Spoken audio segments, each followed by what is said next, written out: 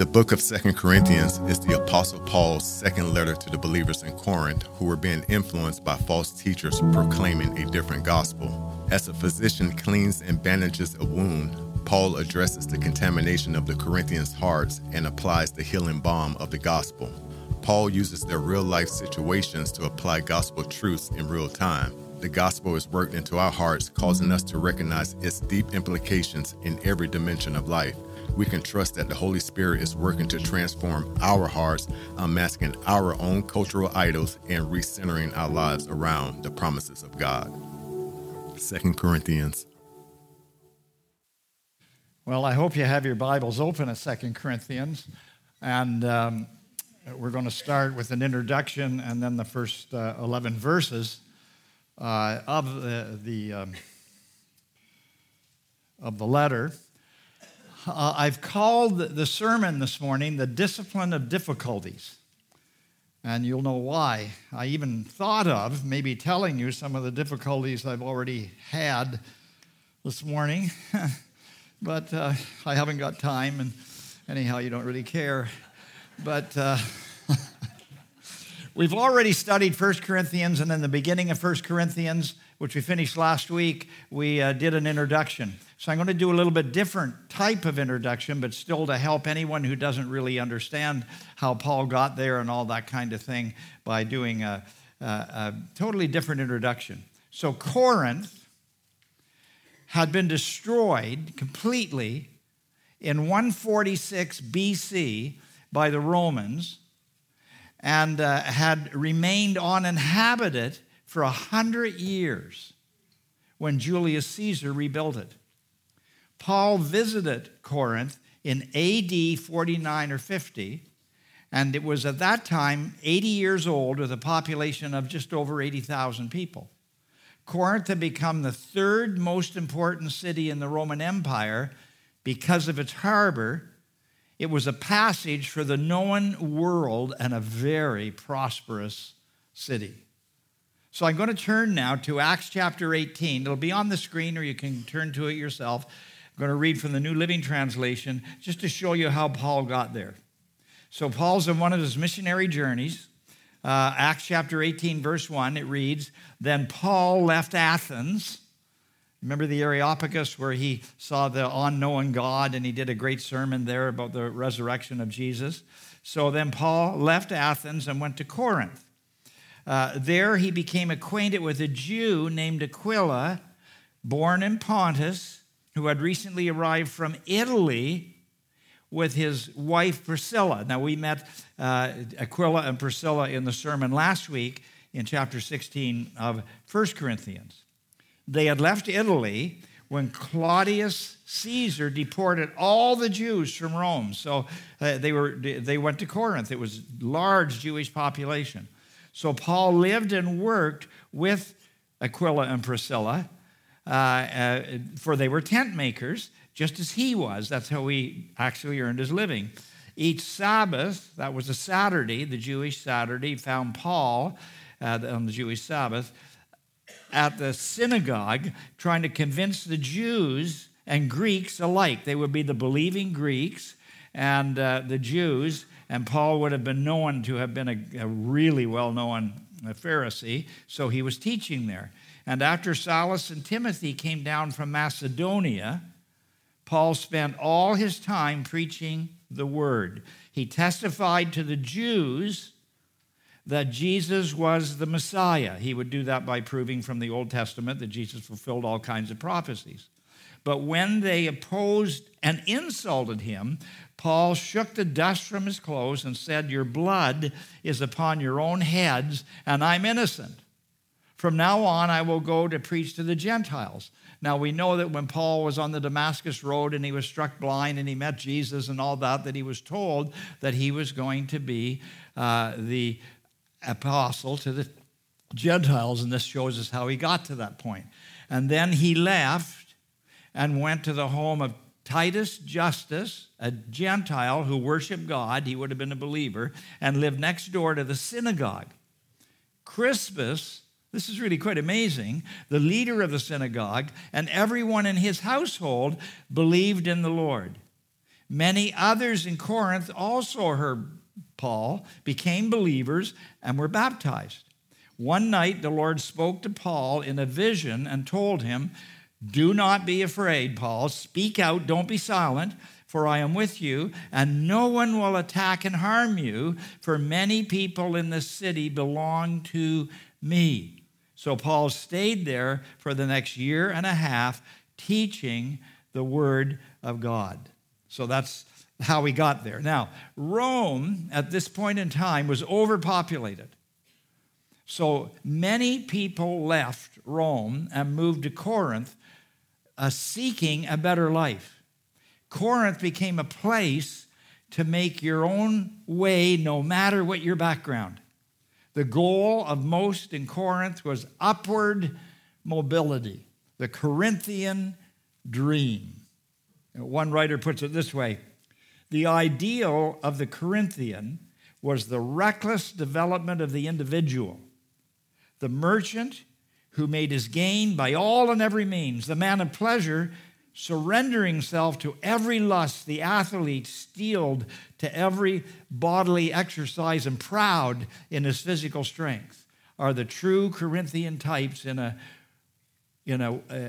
word, the man who recognized no superior, no law, but his own desires. In other words, it was I did it my own way type of place. Corinth was also a sports and entertainment center. Caesar reinstated the Isthmian Games in Corinth, second only to the Olympics. Paul's message did not meld well with the your best life now attitude, even in the church in Corinth. Paul's relationship with those in the church became very difficult. But with Timothy and Aquila and Priscilla and Silas, Paul built a remarkable church based on the message of the cross. Paul left after 18 months and traveled to Ephesus, where he wrote the letter we just studied over the last 6 or 7 months, 1 Corinthians. Paul planned to return to gather the collection for the Jerusalem church, and we did that in detail last week, but he had sent Timothy ahead, and Timothy discovered some very disturbing problems in the church. So Paul quickly changed his plans and returned to Corinth. When we get to chapter 2 in 2 Corinthians, we will read of Paul's painful visit. Some in the church were accusing Paul of not being a real apostle. They suggested that the fact that Paul seems to have suffered so much proved God was not in charge of his life. They accused him of being a very dull preacher, along with many other disturbing accusations.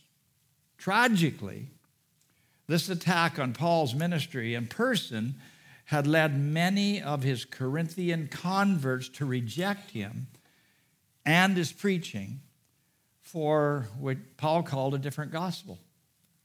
We'll learn about it in 2 Corinthians chapter 11, but I'll read you at least one verse from it. Paul is pretty upset in what he's writing to them, and he says this: "For if someone comes to you," these are people he loved, he led to the Lord, he taught. "If someone comes to you and preaches a Jesus other than the Jesus we preach," we being the apostles, and Paul included, "or if you receive a different spirit from the Spirit, capital S, Holy Spirit you received, or a different gospel from the one you accepted, you put up with it easily enough." He was really upset. A matter of fact, it was more than upset. Paul was devastated. He was deeply wounded emotionally and spiritually. It actually caused Paul to write a very severe letter full of his emotion and send it back to the church. And we don't have that letter, but we'll learn about it in our study. 2 Corinthians is the most emotional of all of Paul's writings. It's a picture of injured love. Kent Hughes writes at the end of his introduction to 2 Corinthians these words: "If you have ever invested your life in that of another, so that one turns to Christ, perhaps a child or a friend or a co-worker or a relative, and then have had others lead that one astray. 2 Corinthians is for you. This book is about the nature of the gospel and authentic ministry. Those who really care about the gospel, the good news about Jesus, and the care of souls will find 2 Corinthians captivating. So let's take a look at some of the verses. 2 Corinthians chapter 1, verse 1. Paul, obviously that's who wrote it, an apostle of Christ, Jesus, by the will of God, and Timothy, our brother, to the church of God, that's important, in Corinth, together with all his holy people. That's the word for saints in the Greek language, for his saints, for his holy people. Throughout Achaia, that's part of Greece, so that's who he's written it to. And then this is like a prayer. Grace and peace. Now, let's talk about this a little bit. There's different kinds of grace. There's saving grace, but he's writing to people who he's thinking of as saved. But there's also sustaining grace. We don't deserve either. And we can't do without either. We can't become a Christian without God's grace. But then once we become a Christian, we continually need the grace of God to be able to endure day after day, week after week, year after year, until we meet Jesus in person. And then it's the same with the word peace. There's two different kinds of peace. There's the peace that passes all understanding, but there's also the peace of God, that we're no longer enemies of God. So this is like a prayer. Sustaining grace and peace to you from God, our Father, and the Lord Jesus Christ. One commentator that I really like does all of his own translation work, so he doesn't use any known translation. And every time he sees Lord Jesus or anything like it, he calls him King Jesus. We're in the kingdom of God, the rule and reign of Christ in our lives, and Jesus is the king. So that's not too bad a translation.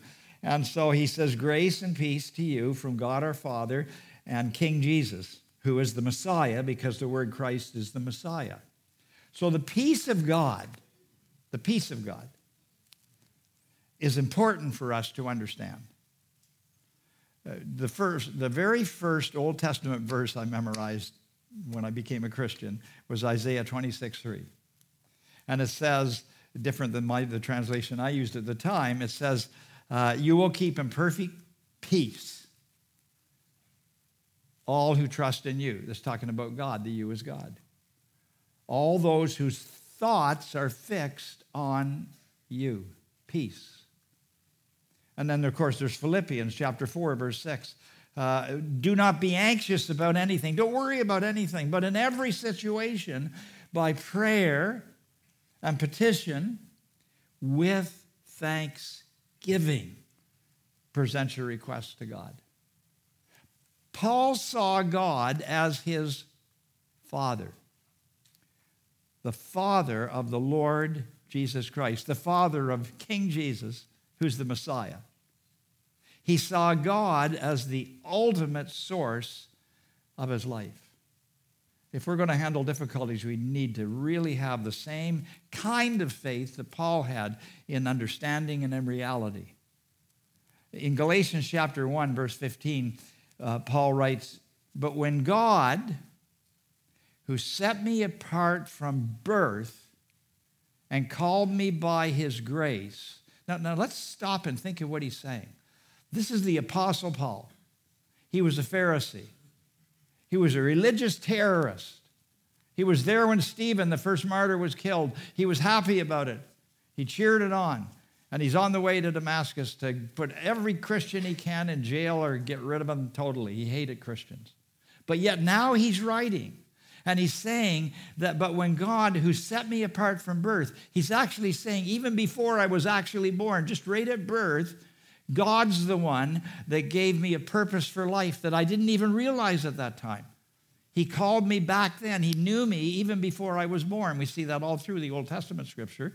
And he called me by his grace. This grace is the grace of salvation, it's undeserved. Now, nobody could be more undeserved of God's salvation than the Apostle Paul was, and yet he was saved by grace, which means that we didn't do anything to be saved. God saved us, and we received that salvation.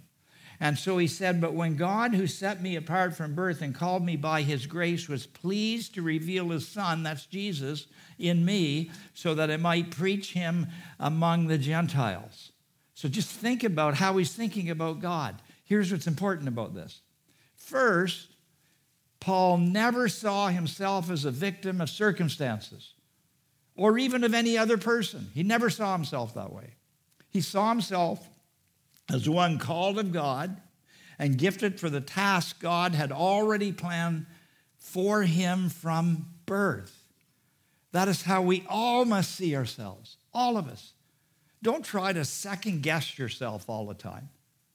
Trust that God will use you right where you are, and if necessary, even cause a Damascus Road experience to move you somewhere else. I've discovered that if I do what I do with all my might, or to be more biblical, is unto the Lord, I will end up exactly where God wants me.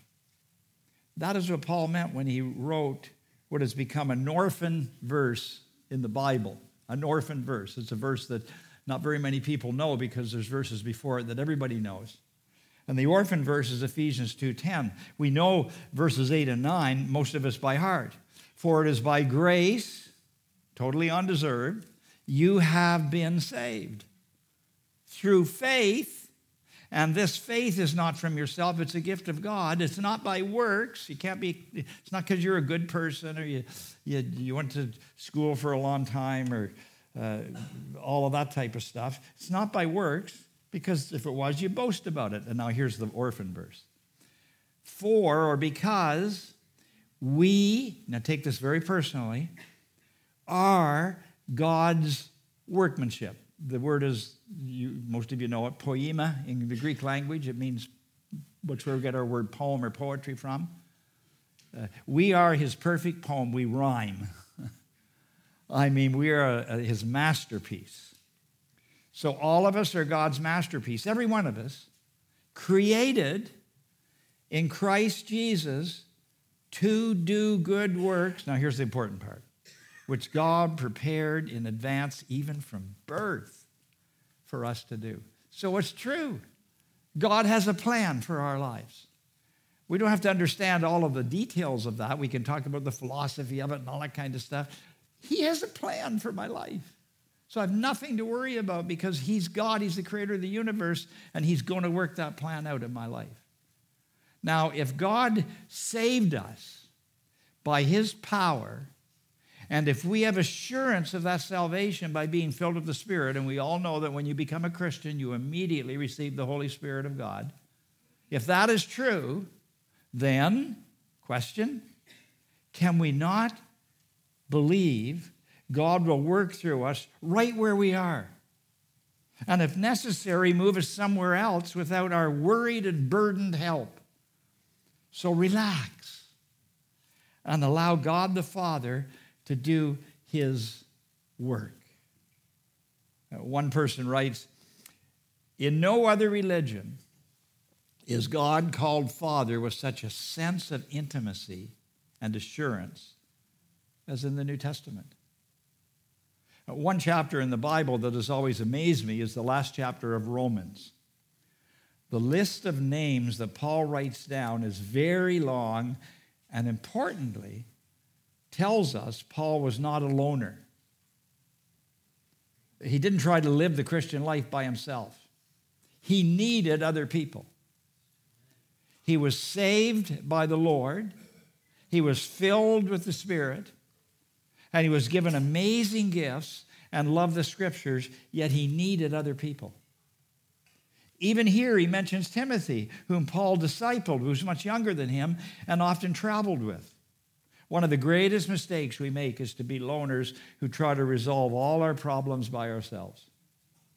Make sure, utmost importance, that you have a Timothy or two. Plus, we all need a Paul to call on when we don't know where to turn. Realize the Great Commission. Last thing Jesus said is to go into all the world and make disciples. We're to be disciple makers. All of us are to be disciple makers. And so we need to be working our lives that we have learned from others into others' lives. It's called disciple making. And we all need to be discipled. So we have a ministry for that. So you can go online, you can go to our community and look up Mark Kirby and say, phone him up and say, Mark, I want to disciple someone. Or if you don't feel confident about that, you can say, I want someone to disciple me. But it's one of the greatest blessings you'll ever have. We all need to be discipling others. Now, let's go back to the introduction again. Here's where Paul wrote to the church of God in Corinth, together with all the saints, all the holy people throughout Achaia, Greece. Now, notice it's the church of God. And no one church is ultimately independent of other churches. We talked about this last week.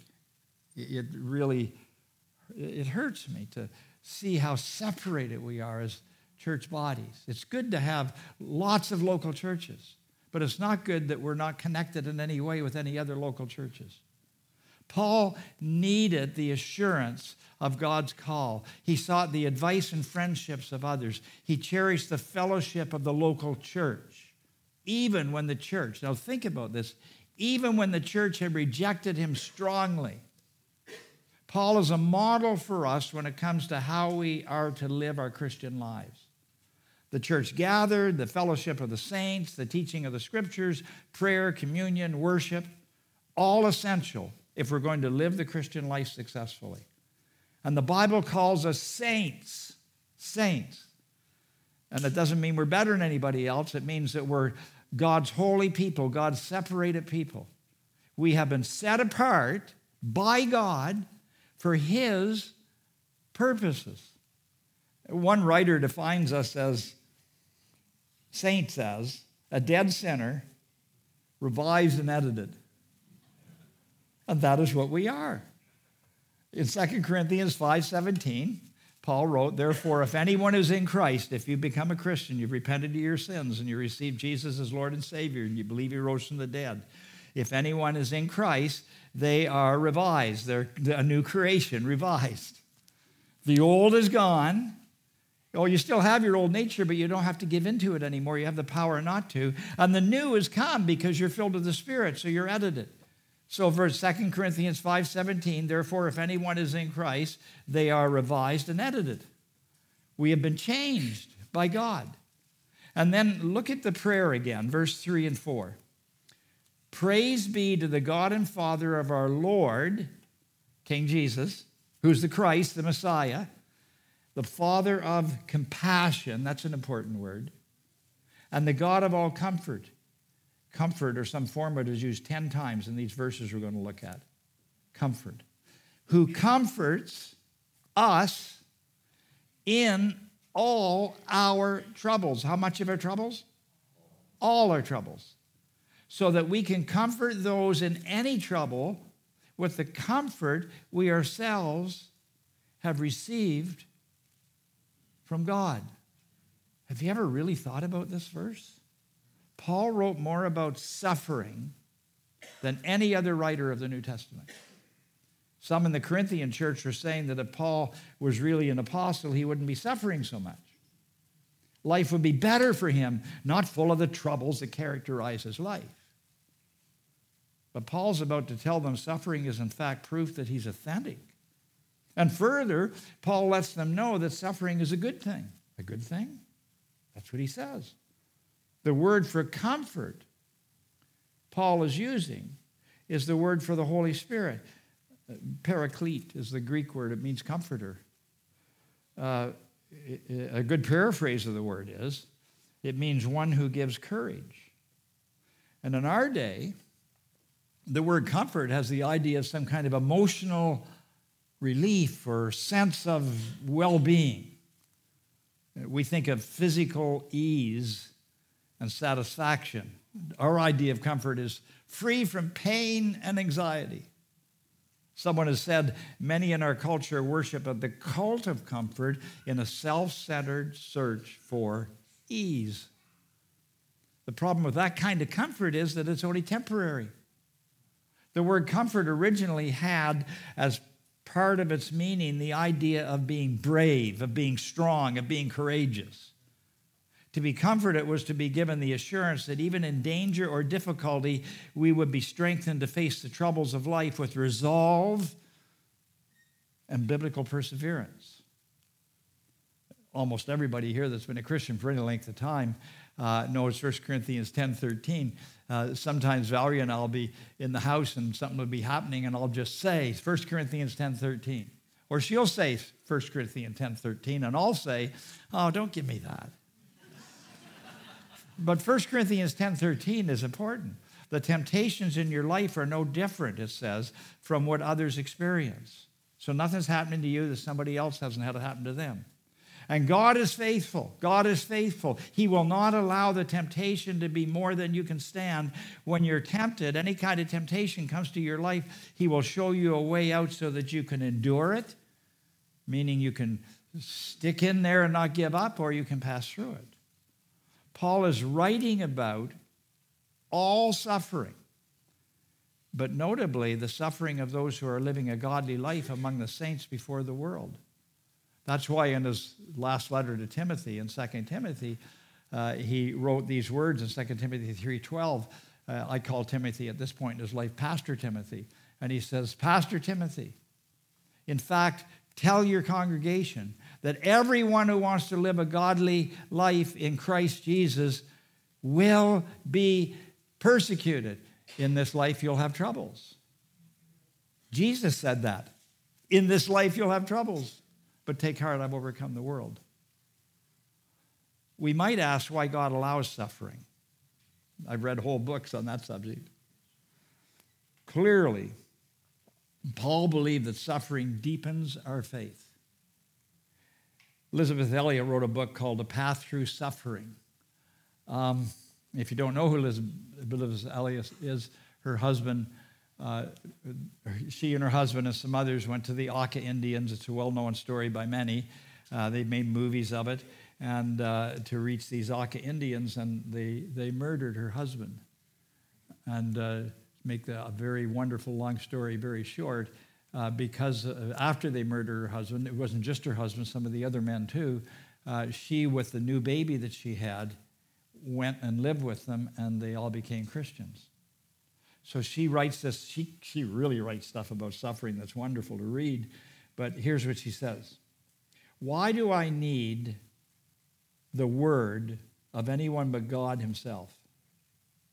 He has told me again and again and again that He is with me and will always be with me in the deep river, the hot fire, the valley of the shadow. That's Psalm 23, the valley of the shadow of death. Thou art with me. Forget it. I just loved it. I think about it all the time. Yet I sometimes doubt Him, she says. So in His mercy, He brings along witness after witness. People who have learned dimensions of transforming grace impossible for them to have learned anywhere but where they were. You see, Paul is a witness for us. But the church is full of witnesses. The worldwide church and the local church. I recently received a message just a week or so ago about the sudden death of a loved one. I was at the memorial service yesterday. I contacted that person, but then I phoned another man in our church who had had the exact same experience in the past in the way that everything happened. And he was able to say, I know how you feel. And he did know and was a comfort to her, and he was there yesterday too. There's all kinds, even in this one service right here, you probably couldn't mention a tremendous difficulty that somebody here hasn't gone through. That's why it's so important we build relationships in the local church and get to know the people and so that we can comfort one another. And we're going to learn more about that in a minute. Listen to this. Suffering is like pruning for a Christian. Pruning means cutting, reshaping, and removing what diminishes vitality. When we look at a pruned vineyard, we can hardly believe it will bear fruit. But when harvest time comes, we realize that the pruning enabled the vine to concentrate its energy and produce more grapes than it could have had it remained unpruned. Grateful people are those who can celebrate even the pains of life because they trust that when harvest time comes, the fruit will show that the pruning was not punishment, but purification. That's quite a statement. God does not comfort us to make us comfortable, but to make us comforters. Right now, I'm dealing with someone who's going through a terrible trial that I went through almost 25 years ago. It's exactly the same. It's strange for me in some ways to be talking about it to this person and this family. For them, they're devastated, but hopeful. And part of the reason they're hopeful, I'm not the only one, but that I was able to meet and say, yes, I really know how you feel. And this happened, and this happened, and this happened, and this happened. And that gives them encouragement. There is no person more miserable than the person who suffers alone, who allows suffering to cut them off from God's people. We must not waste our suffering. We must use our suffering to reach out to others. So let's read those verses again. Praise be to the God and Father of our Lord, King Jesus, the Christ, the Father of compassion, and the God of all comfort, who comforts us in how many of our troubles? All our troubles, who comforts us in all our troubles. Why does he do that? So that we can comfort those in any trouble with the comfort we ourselves have received from God. So Paul learned that God always gives more comfort than needed so that it can overflow our lives into the lives of others. And now look at verse 5 and 6. Verse 5, for just as we share abundantly in the sufferings of Christ, it almost sounds like, isn't this great? For just as we share abundantly in the sufferings of Christ, so also our comfort abounds through Christ. And if we are distressed, it's for your comfort and salvation. If we are comforted, it's for your comfort, which produces in you patient endurance of the same sufferings we suffer. So we're to trust God in the midst of our suffering because we are able to wait on God. We can do that for the solution of our troubles because suffering produces hope, eternal hope in God, and we can't live without hope. You need to sign up for the conference in January because we'll really learn about it from that incredible man that's coming to teach us. Romans chapter 5, the pen of Paul, verse 2. And we rejoice in the hope of the glory of God. True. Not only so, but we also rejoice in our sufferings. I can clearly remember the first time I went through Romans, and I'm studying in my study, and I said, you got to be kidding. We rejoice in our sufferings. The first time I taught through Romans, I was going through a terrible time. I wasn't rejoicing. So we also rejoice in our sufferings because we know that suffering produces perseverance. That's my favorite Greek word. What is it? Who knows it? Hupomone. My favorite Greek word. Hupomone. So suffering produces perseverance, and perseverance produces character, and character hope. And hope does not disappoint us because God has poured out his love into our hearts by the Holy Spirit whom he has given us. Now look at verse 7. And our hope for you is firm. Paul's writing to that church in Corinth, but he's writing to the church in Sarasota too. And our hope for you is firm because we know that just as you share in our sufferings, so also you share in our comfort. William Barclay has some wisdom here. The answer to this suffering lies in endurance. The keynote of endurance is not grim, bleak acceptance of trouble, but triumph. It describes the spirit which can not only accept suffering, but triumph over it. Someone once said to a sufferer, suffering colors life, doesn't it? As the silver comes purer from the fire, so the Christian can emerge finer and stronger from hard days. The Christian is the athlete of God whose spiritual muscles become stronger from the discipline of difficulties. That's where I got the title. I was inspired by that. The discipline of difficulties. Learning to accept life as it is and knowing that God will always encourage us, comfort us, enable us to live with a sense of purpose and joy is of utmost importance. This illustration from D.A. Carson really impacted me, and I've used it before. How we handle the suffering of testing and discipline depends not a little on what we focus on. On a trip to Australia, I met an Anglican bishop who had been mightily used in evangelism and church planting in 3 African nations. He was sometimes referred to as the apostle to Tanzania. After he retired from his missionary work in Africa, he set up seminary in the United States. But when I met him, his suffering from Parkinson's disease was so advanced that he could no longer talk. He could communicate just barely by printing out block letters in a wavering hand that was almost indecipherable. He often had to draw a word 3 or 4 times for me to understand him.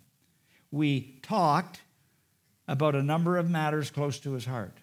At least I did the talking and tried to ask most of my questions in a form where he could signal merely yes or no. In the short time I spent with him, I sensed a man of unshaken faith. And so I had the audacity to ask him how he was coping with his illness. After decades of immensely productive activity, how is he dealing with his own suffering, with the temptation to feel he was now useless and fruitless? He penned his answer twice before I could make it out. And here's what he wrote. There is no future in frustration. Wow. I would say with the Apostle Paul, the bishop understood one of the most important statements in 2 Corinthians. We'll get to it at the end of 2 Corinthians, chapter 12, verse 9 and 10, where Paul writes, my grace is sufficient for you, for my power is made perfect in weakness. Therefore, I will boast all the more gladly about my weakness, so that Christ's power may rest on me. That is why, for Christ's sake, Paul says, I delight in weakness, in insults, in hardships, in persecutions, in difficulties. For when I am weak, then I am strong. Jesus said, blessed are those who are persecuted because of me. He said, blessed are you when people insult you, persecute you, and falsely say all kinds of evil things against you because of me. And then he says, rejoice and be glad, for great is your reward in heaven, for in the same way they persecuted the prophets who were before you. And he knew about suffering. Now look at verse 8 and 9. We do not want you to be uninformed, brothers and sisters, about the troubles we experienced in the province of Asia. We were under great pressure, far beyond our ability to endure, so that we despaired of life itself. Indeed, we felt we had received the sentence of death. But this happened that we might not rely on ourselves, but on God who raises the dead. The J.B. Phillips version reads, we were completely overwhelmed. The burden was more than we could bear. In fact, we told ourselves that this was the end. We had this experience of coming to the end of our tether, that we might learn to trust not in ourselves, but in God who can raise the dead. Now, we don't know what the trouble was for sure he's talking about, but it was pretty severe, obviously. God wants to deliver us of all self-confidence so we can completely trust in him. That's what he wants to do. The Corinthian church had become a pleasure-seeking church, peace at any cost. Many people live their lives that way. What a shallow way to live. The word amusement suggests function without thought, looking for meaning without thinking. God's desire is to bring us to the point where we trust only in Him. The result of such trust, the peace that passes all understanding. In the last two verses, and we're done. Verse 10. He has delivered us from such a deadly peril, Paul says, and He'll deliver us again. On Him we have set our hope, and He will continue to deliver us. As you help us, now that's an important word, as you help us by your prayers, then many will give thanks on our behalf for the gracious favor granted us in answer to the prayers of many. The Greek word for help us could be translated helping together, and it's only used here in the New Testament, and it's a picture of people working hard together in prayer. Individual prayer is important, but corporate prayer is also important. Prayer is both hard work and a privilege. So if you're part of this church, as this is where your commitment is, make sure you are part of our prayer wall in the community. Sign up in the community if you haven't already done it, and go to the prayer wall so you get all of the prayer requests that come. The prayer wall does more to keep me humble than anything else in my day-to-day life. It's amazing reading and then praying for these prayers. One of God's primary goals for our lives is to bring us to the point where we truly depend upon God and others more than ourselves. With God's help, in the next few months, we'll come to a much fuller understanding of what it means to be strong in weakness by the power of the cross. Let's pray together. Father, I thank you for the help that the Apostle Paul gives all of us. We all need help of others. But I also thank you, Father, especially as I read the prayer requests and I see the way people reach out in this church to others that are going through sometimes just terrible problems. I can see, Father, how wise your ways are and how important it is that we're one another people, that we do all we can to be an encouragement by using our gifts, our abilities, our encouragement, and our troubles and trials, and the comfort we received in them. It's so important that we let those overflow into others, but we can't have them overflow if we don't know others. And so, Father, the church is our real family. Help us to live as good family members, reaching out to as many as we can in the family and as many as we can outside the family who need to know the Lord. So, Father, I thank you for this church. I am so thankful to be part of this fellowship of believers. So help us to continue to follow you. And if there's anyone here this morning or watching online and you don't yet know the Lord Jesus Christ, I beg of you, I urge you to just pray and say, God, I want to know this Jesus the way that Apostle Paul does, the way that those people in that church do. Please change my life, and He will. He'll come into your life. You don't have to have any great words or know any particular theologies. Just believe Jesus is God and that He rose from the dead and that you're a sinner and you need a Savior, and then He'll save you. It's all His work. You just have to receive it. In Jesus' name.